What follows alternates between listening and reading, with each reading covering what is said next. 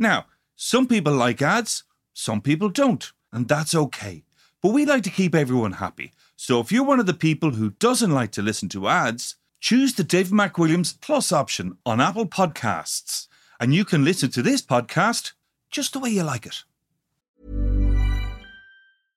This is Paige, the co-host of Giggly Squad, and I want to tell you about a company that I've been loving, Olive & June. Olive & June gives you everything that you need for a salon-quality manicure in one box. And if you break it down, it really comes out to $2 a manicure, which is absolutely insane. It's also so easy to get salon-worthy nails at home with Olive & June. The difference between how your nails used to look when you did them yourself and now with the Mani system is a complete game changer. The best thing about Olive & June, too, is it's a quick dry. Dries in about 1 minute, lasts for 5 days, and full coverage in up to 1 to 2 coats. Visit oliveandjune.com/perfectmani20 for 20% off your first system. That's oliveandjune.com/perfectmani20 for 20% off your first system. One size fits all seemed like a good idea for clothes. Nice dress. It's a t-shirt. Until you tried it on. Same goes for your healthcare. That's why United Healthcare offers a variety of flexible, budget-friendly coverage for medical, vision, dental, and more. So whether you're between jobs, coming off a parent's plan, or even missed open enrollment, you can find the plan that fits you best. Find out more about United Healthcare coverage at uh1.com. That's uh1.com. To understand the economy, you have to understand human nature. This podcast is powered by Acast. How are you doing there? It is podcast time. It is the eve of Bastille Day. And normally we would not be celebrating this or marking it, but John is going on his holidays to France next week. Exactly. He's going on his holidays to France next week. And of course, France is in the news. So this podcast is going to be another one in our series of our European trips around Europe. And particularly because, A, we've got Bastille Day tomorrow, but also because France is in turmoil. We're going to talk about France. It's going to be in more turmoil when John arrives next Tuesday afternoon. Well, I tell you what, I was in turmoil last night. I swear to God, I had a dream about my holiday, because clearly I'm looking forward to it. But in my dream, I was driving around in a small little, I think it's one of those bubble cars, but Prigozhin was beside me with a big grumpy head in him, just looking at me. And then, another part of the dream, like it was all disconnected. Prigozhin was at the end of the table. In his flak jacket. Big grumpy head in him, looking at me. I woke up and I was in a disarray. Okay. This is John's Tony Soprano moment, okay? Do you remember Tony Soprano? Tony Soprano is the podcast on my head. Tony Soprano would sit down with his shrink. Do you remember that? Yes. Okay. And he'd have all these mad dreams. John's mad dream is he's driving around France in a Simca. That was the name of the bubble car. It was a French-made bubble car with Yevgeny Prigozhin sitting beside him with a shotgun. Riding shotgun beside you. I kind of had to, push him over to change the gear. Right, okay. If we have any Freudian dream weavers out there, by all means, please drop us a line on Twitter. He's in my head. And explain what John's French dream. Okay, well, I wasn't intending to start with your French dream. So you're driving down the Bay of Biscay somewhere, okay? And Prigozhin and yourself are in a Simca. That beats anything Tony Soprano could ever. You're the Tony Soprano podcast, and that's you are. Anyway, we're going to talk about things French. I want to start this podcast in July of 1914. Okay. 3 days before the outbreak of the First World War. I feel I need music to bring us back. And we're in France, right? In France. Okay. And it's the trial of a woman who's charged with murdering the editor of The Figaro, a conservative newspaper. Not only was she charged with murder, she got off, but the story is brilliant, right? So it goes back to a thing with the French called the Affaire Callot, Caillaux. Now, Monsieur Callot was the French finance minister, right? And he was a devil for having affairs, okay? Yeah. Particularly with married women, right? Now, he had an affair with this woman. He then married her, right? This was the year 1913. But he got bored with her by 1914, and he had an affair with another woman, right? And that other woman... It's all very French. It's all very, very French. But that other woman, that other married woman, right? Yeah. began to get anxious because Callot tried to increase income tax in 1914. And he was a radical politician, which meant he was on the left. And the conservative newspaper, The Figaro, decided to fight him, not on the area of economics, but by leaking stories about his many mistresses. Right. So the new mistress, whose name was Henrietta Clarité, she decided that the only way she could preserve her integrity and That was already gone at this stage, surely. And prevent the newspaper leaking about her other affairs. Oh, all right? I see, yeah. Was by shooting the editor. So she bought a gun, she blew his head off, right? Pretty radical. And the reason this is all interesting is Callot's right-hand man was a guy called Émile Moreau. And Émile Moreau went on to be the governor of the Bank of France, right? Okay. And Émile Moreau and Callot were both educated at these technocratic universities in France called the Sciences Po, right? Which is the Institute of Science and Politics. And they were set up after the 1870 Franco-Prussian War, which the French lost. And in reaction to that loss, they said, we need to get our state centralized, producing munitions for the war of revenge, which they called the First World War against the Germans, right? Okay. And Moreau was at the center of, he was the banker at the center of this. He was a finance guy at the center of this. But 2 days after the trial, what the French started to see was gold coins started to disappear from France. Now, the reason this happened is that the French have always had this obsession in times of trouble with gold. They actually ended up being the biggest single holder of gold. And why was this? Because do you remember our friend, the South Sea Bubble? Remember we talked about, right? Yeah. Two things. One was the French Revolution was financed by, remember we talked about Talleyrand and his assignats, which were paper money, which destroyed the middle class in France because they all bought these assignats and they inflated them away. And prior to that, John Law and the Mississippi Bubble, do you remember that one? Yeah, I remember that too. Enslaved. I have my notes here. Yeah, you and Prigozhin. you and Yevgeny discussion. So they've always had this weakness for going to gold when there's a crisis. Right, okay. And deep in this is the French technocratic obsession with stability at all costs, right? So what they always do in France, and what they always did up until the euro, was always vouch for austerity, the Bank of France, for austerity type policies, because they are obsessed with, and they've always been obsessed with preserving the stability of the state. And this comes from the fact that all the higher anarchs, the higher functionaries, the higher civil servants are all from this Sciences Po thing. And Moreau was one of them. Now, Moreau was the head of the French central bank in the 1920s when they reacted, and the 30s, when they reacted to the Great Depression by raising interest rates and buying gold rather than cutting interest rates and actually expanding the money supply. Jean-Claude Trichet, previous French head of the Central Bank of Europe, the ECB, raised interest rates in 2011 in the face of a crisis. And always in France, you have these insiders who look after themselves and threaten the outsiders. And that's, John, where we're going to start today.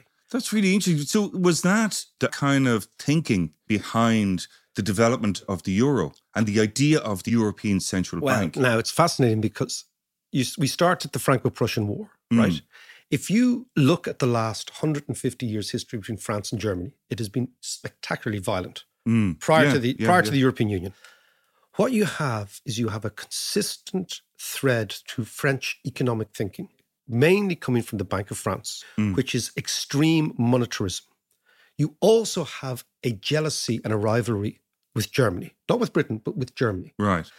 And the euro idea came from the fact that when the Berlin Wall collapsed, the Germans decided we're going to go for unification.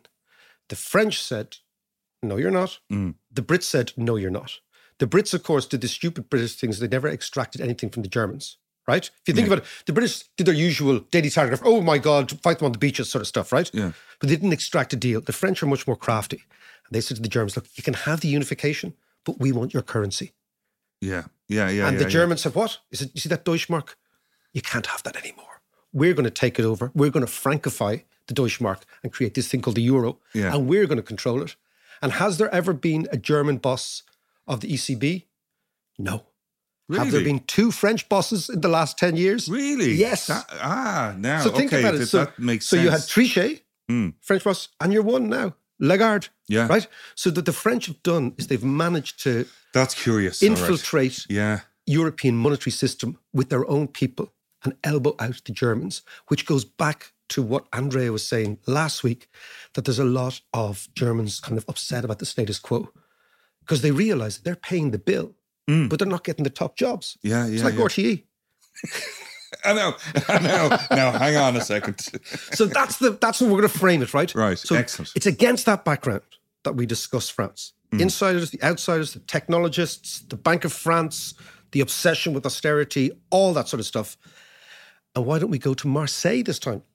And we're going to talk to Shaheen Vallée, who was the economic advisor of Emmanuel Macron. So a fellow who knows what the thinking is at the top. So let's go to Marseille. Glass of rosé? Now, we are on the eve of Bastille Day, the day in which the French commemorate and celebrate the revolution, the French Revolution, and all things that goes from that. Many would argue probably the most, or possibly the most consequential event of the last 250 years in European politics in terms of shaping the way we see the world. But, as we know, France is in a little bit of turmoil. And as part of our European tour, we're now going to go to France and we're going to talk to a man who was the economic advisor to Emmanuel Macron. But Shaheen Vallée is probably at the epicenter of European policymaking, was Macron's economic advisor, wrote a fantastic piece in the Financial Times just this week about the French police, the French cops. We're going to kick off there with the riots, and then we're going to ask that question, as we asked in Germany last week, which is who really runs France? So Shaheen, welcome and lovely to see you. Thank you. Thank you for your invitation. Not at all. Now tell me, you wrote in the FT last week that the French police force is the problem, or is a significant part of the problem, the riots. Explain to me what your thinking was. Yeah. Well, it's interesting, I mean, how the events of the last couple of weeks have really polarized French society. You have some people on one part of the spectrum who believe that we have a real problem with policing and that the killing of this young man, the 17-year-old kid, is just, a flashpoint of that deeper institutional problem with policing. And that, the serious riots that we've had in this country were all and every time the result of police brutality. And so, I'm part of these people who believe that we have, a serious problem with the police and that we need to address it. And that many countries in Europe have had similar problems with the police and have addressed it. That's the case of Germany. That's the case of the UK, where you have now much less violent police and as a result, much less homicides by the police. Just, to state some numbers, the French police was killing roughly 10 people a year in 2010. It is now killing between 40 and 50 people a year. Wow. Yeah. And Germany, which is a country that is a population that is 20% bigger than France, Germany's police was killing 10 people a year in 2010, and it's still killing, today in 2023, about 10 people a year. So, that says something both about the cross-country differences, but also about how, things have evolved over the last decade or so, and how a number of laws in France have basically, contributed to empower and create a lack of accountability on the part of the police. And I believe that's a big part of the problem. Now, you have another part of the French population which really focuses on the riots and what has happened since, and who says, well, actually the killing is just an excuse. The deeper problem are the profound social tensions at the heart of this country and that manifest with these riots. And these social tensions, according to these people, are in large part due to immigration, crime, and a lack of ability of the authority of the state to basically discipline these parts of society. I happen to disagree with that, but I have to confess that I think that feeling now is a majority of the French public opinion. And I think these riots have had a very profound and I fear lasting effect on French society and on French politics, in the sense that I think it is creating a feeling of unity in the country around and against a part of the population, which happens to be the, racial minorities and religious minorities of the country. And I fear terribly that this is basically fueling a far-right sentiment and making Le Pen's accession to power far easier than it would have been otherwise. Well, I want to talk to you about the prospect of President Le Pen, because it's a very real prospect now. Macron is out of the race. He can't go again. He's been there twice. He's a formidable operator. We'll talk about him, but he's out now. And Le Pen is a formidable operator in her own way. And something like this emboldens her, gives her legitimacy, all that sort of. I want to ask you what France would look like under a Le Pen presidency. But I want to come back to you on the psychological impact of the riots before we go deeper on the economy. So do you think that the riots now give a sense of respectability to the right? And do you think, even despite your own politics, that that's kind of maybe understandable? I don't think it gives them a sense of respectability, but I think it is creating a fear in the French public that the situation is out of control and that the only people who haven't been in power, may be given or should be given a chance to try and put this under control.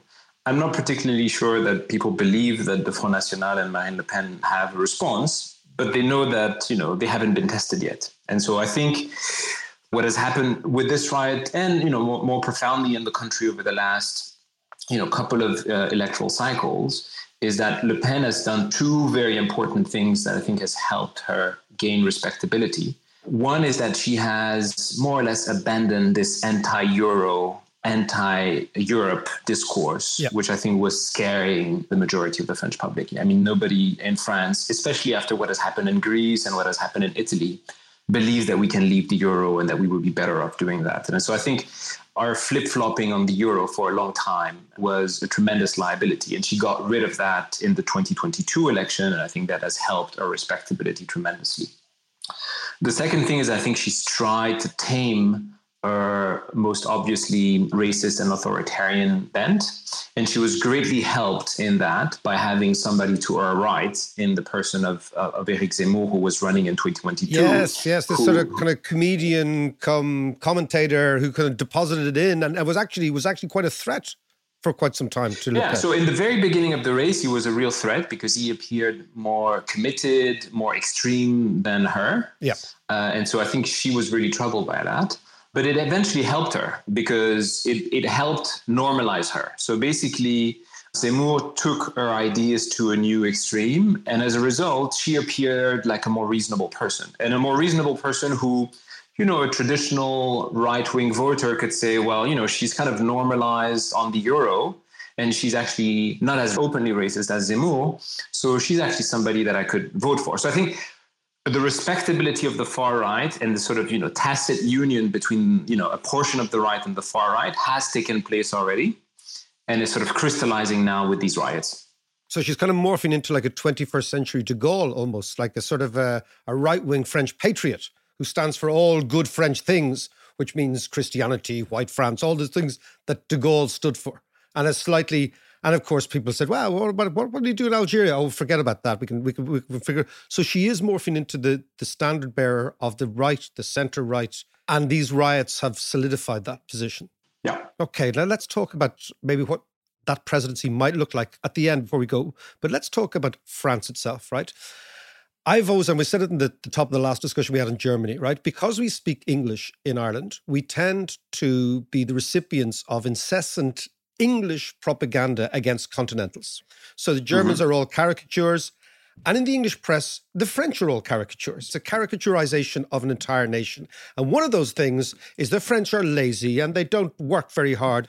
Now, I was an economist at BNP many, many years ago as a French economist, so I wouldn't share that view. So park that sort of almost trope, cliched view of France and explain to me, how come France remains the fifth largest economy in the world?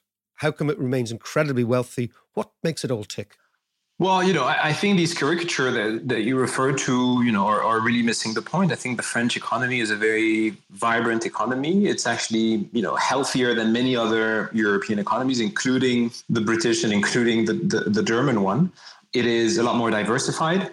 It has, a fairly strong industrial base, even though it has weakened over the years, but it has a very strong service industry.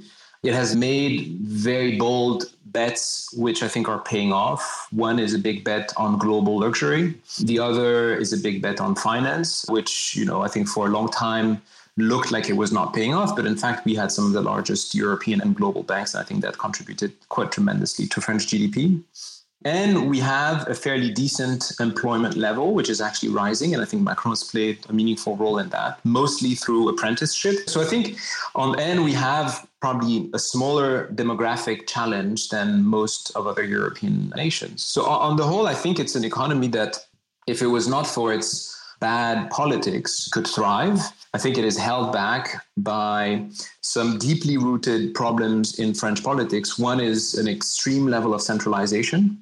And by centralization, I mean both geographical and political. So, unlike Germany, we don't have, 10 cities that are driving the economy. We essentially have one, which is Paris and its surrounding. And that creates a real polarization of resources, which I think is creating real economic, political, and social problems in the rest of the country. And I think these social problems really emerged or exploded rather during the Gilets jaunes movement. I think, people want to see the Gilets jaunes movement as a fight against the carbon tax. And I think that's a very narrow understanding of what the Gilets jaunes movement was. I think the Gilets jaunes movement was more profoundly a revolt of the periphery against the core, and the core being Paris, but more importantly, the French elite, both economic and political.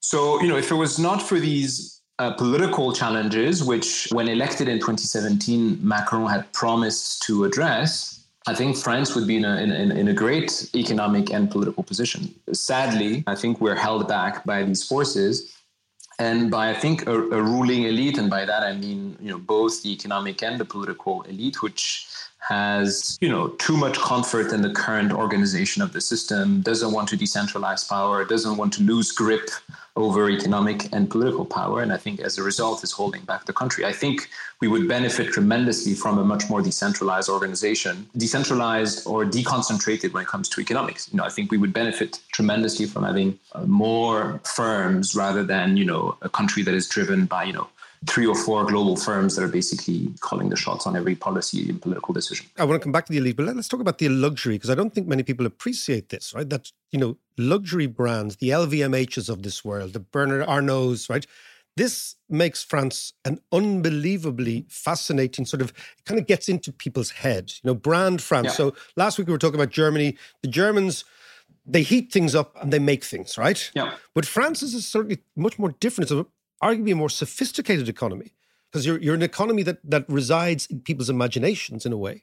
Yeah. No, and I think Bernard Arnault is heavily criticized in France, but to be fair, I think he's a marketing genius and has contributed greatly to build the brand France. He benefits also tremendously from the brand. He's the richest man in the world, so he benefits, obviously. But he's also contributing to, creating that imagination. Yeah. And we probably owe a significant share of French tourism to the myth and imagination that LVMH is creating globally. Yeah, no, okay. So let's talk about the elite. Okay, so I was really intrigued many years ago. I studied in Belgium and I did a master's there with many French students. And a lot of them went on, they came from this Sciences Po sort of anarch tradition. And many of them went on into the French Ministry of Finance and the Quai d'Orsay and all that sort of stuff, right? Explain to me the power struggle in France between these technocratic elite that we spoke about, and these are the people I studied with, the industrial elite and the people, the Gilets jaunes, if you will. So there isn't so much of a struggle between the political, administrative elite and the business elite, in the sense that these are one and the same people. And by the way, I come from Sciences Po as well, so I fess up. Yeah. I talked earlier to John about the Sciences Po, but explain to me exactly what it is. So basically, Sciences Po is a political science school which prepares basically the French elite to then go to another school, which is called the École Nationale d'Administration, which is, in English would be a Master's of Public Affairs or something of that nature. But, imagine a very small class of, 50 individuals a year, which basically after having gone through the school is basically given kind of a right to govern for life. And that right to govern can be exercised in the public sector or in the private sector or in the quasi-public sector, which is the number of French companies that are nominally private, but are in fact run by people who are coming from that school. Yeah, like BNP when I worked for it. Like BNP was a notionally private bank, but it was very clear to me when I worked there, it was an arm of the French state. I mean, not so much an arm of the French state, but they were very, very proximate in the way in which it wouldn't be the case in other countries. Yeah, so there's strong social networks. And I think these strong social networks create an important symbiotic relationship between basically top businesses and the French administrative and political elite. I think where it creates a problem is that it basically puts these companies in a much privileged situation and makes competition a lot more difficult, and the emergence of competitors that can challenge the powers of the incumbent a lot more difficult. So I think, to me, the struggle is here. And what you've expressed and asked about, which is the Gilets jaunes movement, I think some of it is that frustration that basically the people at the periphery, and those who are the most marginalized, being the people who were basically on the roundabouts during the Gilets jaunes movement, feel that collusion is working against them. And it's a collusion that is, also geographical, in the sense that these people basically govern from Paris and basically treat the provinces not in the best way. So it's a sort of a classic, as you'd say in English, kind of an insiders-outsiders situation, where the insiders are constantly reinforcing their position, the outsiders are getting marginalized, the outsiders are paying for the failures of the insiders. It's funny, we're talking about Bastille Day. If you look back, I mean, I don't predict revolution, but if you look back at the Third Estate and the cardinals and the royalty, I mean, it's not dissimilar in a historical context. I mean, you can't overemphasize it, but it's quite interesting. No, but every country reproduces a form of oligarchic operation, even under the guise of a perfectly well-functioning democracy. And, France has that to some extent, but, I'm sure Ireland does too, and clearly the UK. Absolutely. And clearly the UK has it too. So I think I don't want to sound naive about making it feel like this is something unique to France. What is unique to France and is the shape and form it takes. But the idea that elites seek to accumulate and preserve power outside of the structures of the democratic functioning of the country is something that is quite standard and not very surprising. And then, of course, you drop into this, the misfortunate migrants, because what you have is a battle for the heart and soul of France. And you drop into this, a migrant population that is disenfranchised. If you look at, I think it's Arab kids are 8 times more likely to be stopped by the cops, and black kids are 7 times more likely to stop with the cops than white kids. So, you put that racial thing in, and you have massive tensions. Yeah, I think these tensions also have an historical root. These migrants are here because France was there, right? Good, fair point. There is a colonial history. There is a history of importing migrant workers when we needed them. And so, I think it's, while I can understand like a country like Poland who, finds migration something completely foreign to them. An alien, yeah. For France, it shouldn't, the reality is that we didn't discover migration 5 years or 10 years ago with the Syrian crisis or with the wave of demographic changes affecting Africa. We've discovered migration as soon as France went to Africa. Yeah, and as soon as France went to India. With slavery, with colonization, with decolonization and imported labor. So, this is part of our history. And sadly, I think what's missing to our national sort of founding myth is to include that history as part of our, founding myth. And we've still struggled to do that. And as a result, we struggle to build an inclusive, multicultural society. Because we want to be defined as a society that does not discuss and that does not recognize race and religion. We only want to consider citizens, which is in principle a good idea, I would say, but it can backfire if it leads you to ignore what are the challenges that a multicultural society has to face, what are the challenges of a society that has to face its history. And I think the danger of France's views of universalism or laïcité is that it pushes us to ignore and to accept the fact that you can be French and Muslim, French and Malian, something that, in my experience living in London for a long time is very possible. I think people can define themselves as Nigerian and British.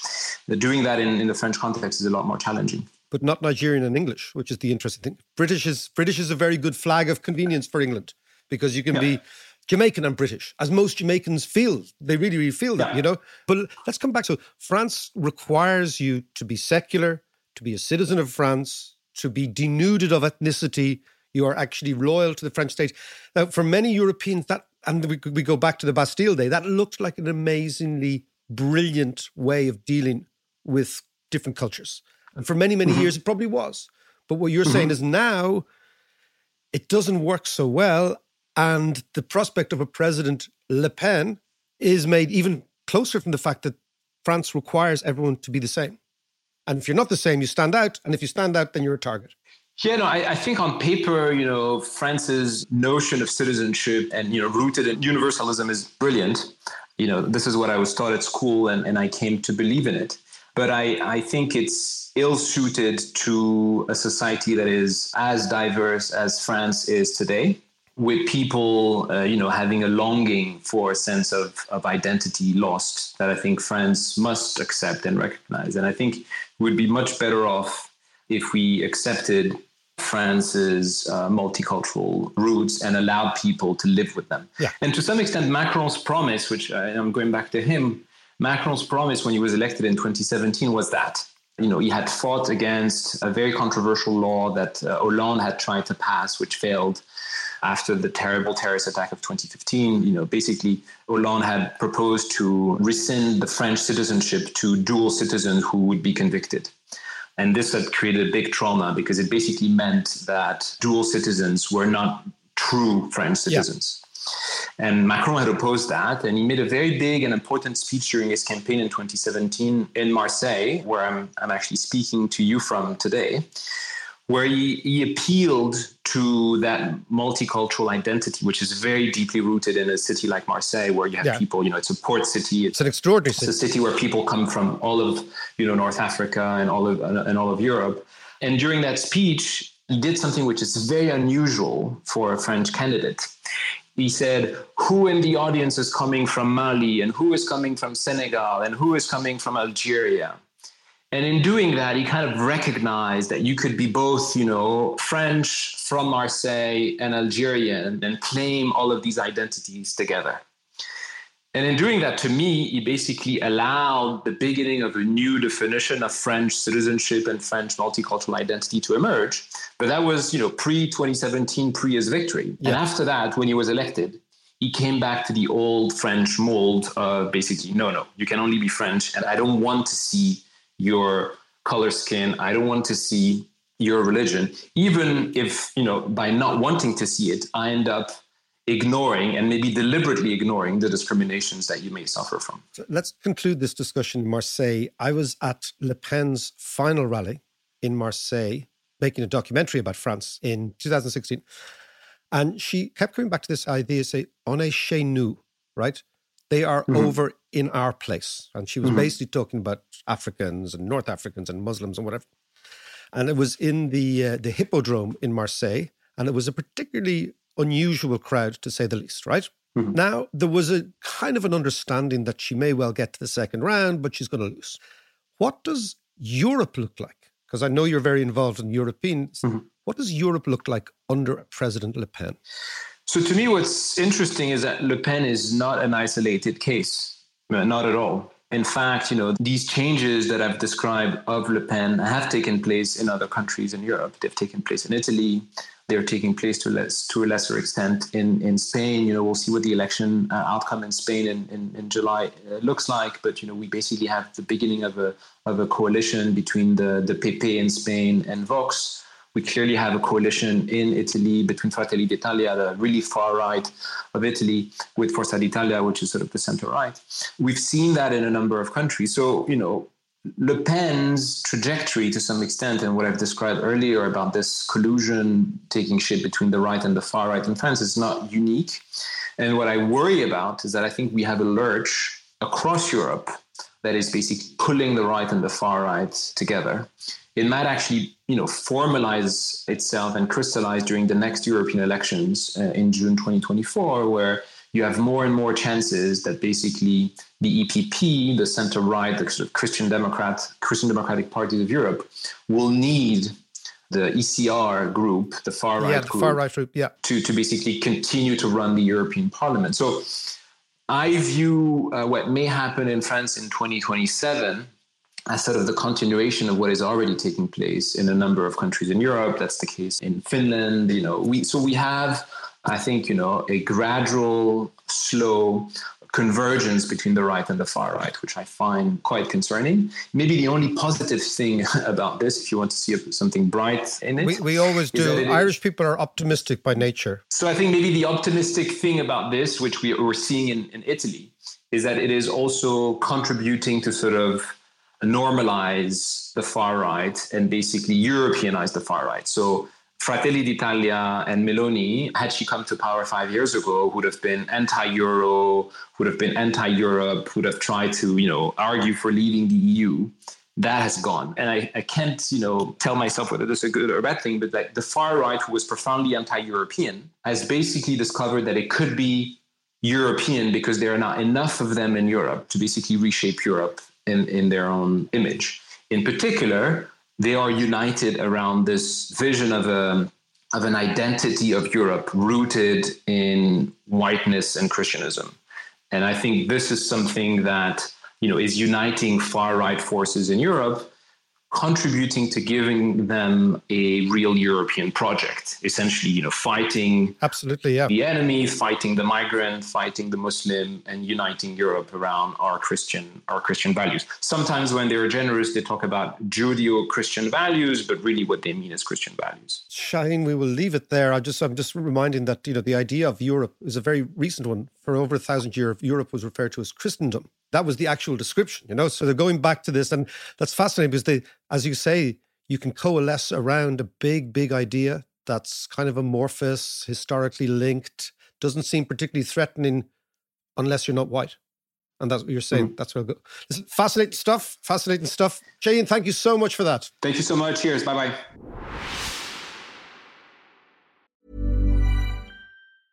It's that time of the year. Your vacation is coming up. You can already hear the beach waves, feel the warm breeze, relax, and think about work. You really, really want it all to work out while you're away. Monday.com gives you and the team that peace of mind. When all work is on one platform and everyone's in sync, things just flow. Wherever you are, tap the banner to go to Monday.com. Many of us have those stubborn pounds that seem impossible to lose, no matter how good we eat or how hard we work out. My solution is PlushCare. PlushCare is a leading telehealth provider with doctors who are there for you day and night to partner with you in your weight loss journey. They can prescribe FDA-approved weight loss medications like Wegovy and Zepbound for those who qualify. Plus, they accept most insurance plans. To get started, visit plushcare.com/weight loss. That's plushcare.com/weight loss. Here's a cool fact. A crocodile can't stick out its tongue. Another cool fact, you can get short-term health insurance for a month or just under a year in some states. United Healthcare short-term insurance plans are designed for people who are between jobs, coming off their parents' plan, or turning a side hustle into a full-time gig. Underwritten by Golden Rule Insurance Company, they offer flexible, budget-friendly coverage with access to a nationwide network of doctors and hospitals. Get more cool facts about United Healthcare short-term plans at uh1.com.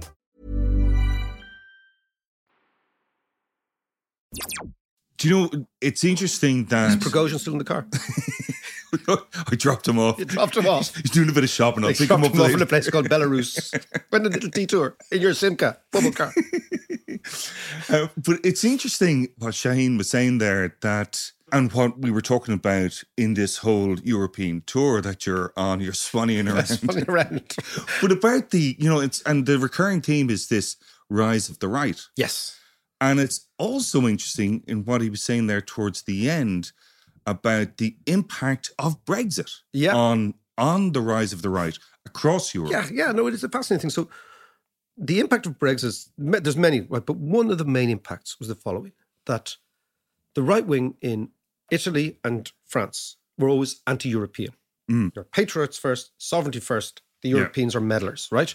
Part of that was, we're going to go back to the lira and we're going to go back to the French franc. Yeah. So we're going to abandon the euro, right? Now, that was a sort of a kind of cost-free option for them because it was hypothetical.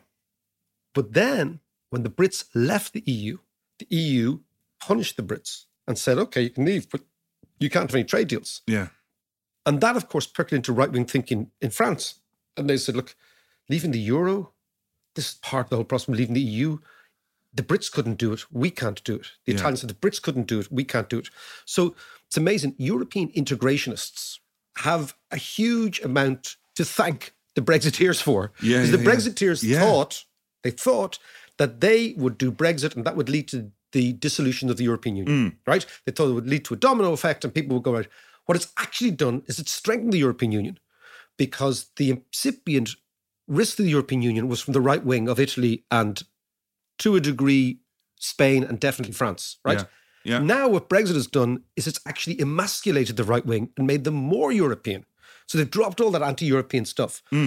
But, and here's the sort of blowback is, it has also meant that the right wing have seeped some of their ideas into the European Union.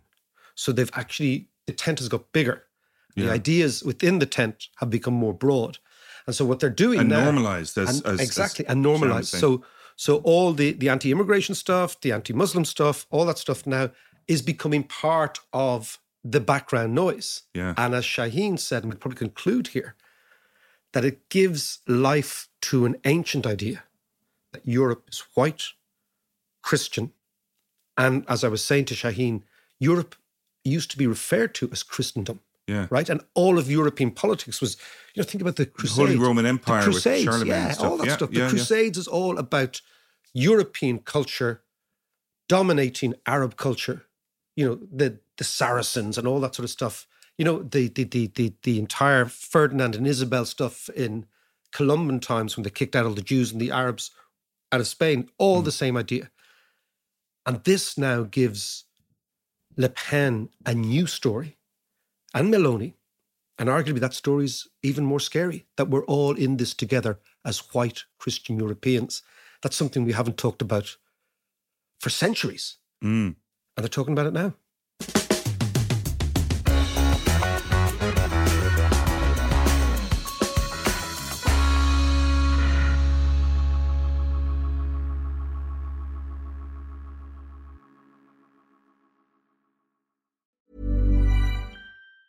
Hi, I'm Daniel, founder of Pretty Litter. Did you know cats tend to hide symptoms of sickness and pain? I learned this the hard way after losing my cat, Gingy. So I created Pretty Litter, a health monitoring litter that helps detect early signs of illness by changing colors, saving you money and potentially your cat's life. Pretty Litter is veterinarian developed, and it's the easiest way to keep tabs on your fur baby's health right at home. Go to prettylitter.com and use code ACAST for 20% off your first order and a free cat toy. Terms and conditions apply. See site for details.